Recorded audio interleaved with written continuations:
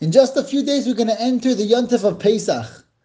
Pesach is called Pesach because in Makas Bechoros, when HaKadosh Baruch Hu killed all the Bechorim in Mitzrayim, HaKadosh Baruch Hu was Poseach on the doors of Klal Yisrael. HaKadosh Baruch Hu skipped the openings of Klal Yisrael. We know that when a person wants to get close to HaKadosh Baruch Hu says, Pischu li petach kechudo shel machat. You got to open up even a small opening, even as the size of a needle point. But you got to open something, and then I'm going to open up the rest. On Pesach, it's a time where HaKadosh Baruch Hu skips that opening. HaKadosh Baruch Hu skips the opening of Klal Yisrael. Even the smallest opening that a person needs to take up on himself, HaKadosh Baruch Hu does that for us. HaKadosh Baruch Hu takes us out of our Mitzrayim. HaKadosh Baruch Hu takes us and lifts us up in Ruchnius, even without us taking any steps. The only thing that we need to do on Pesach, we got to believe.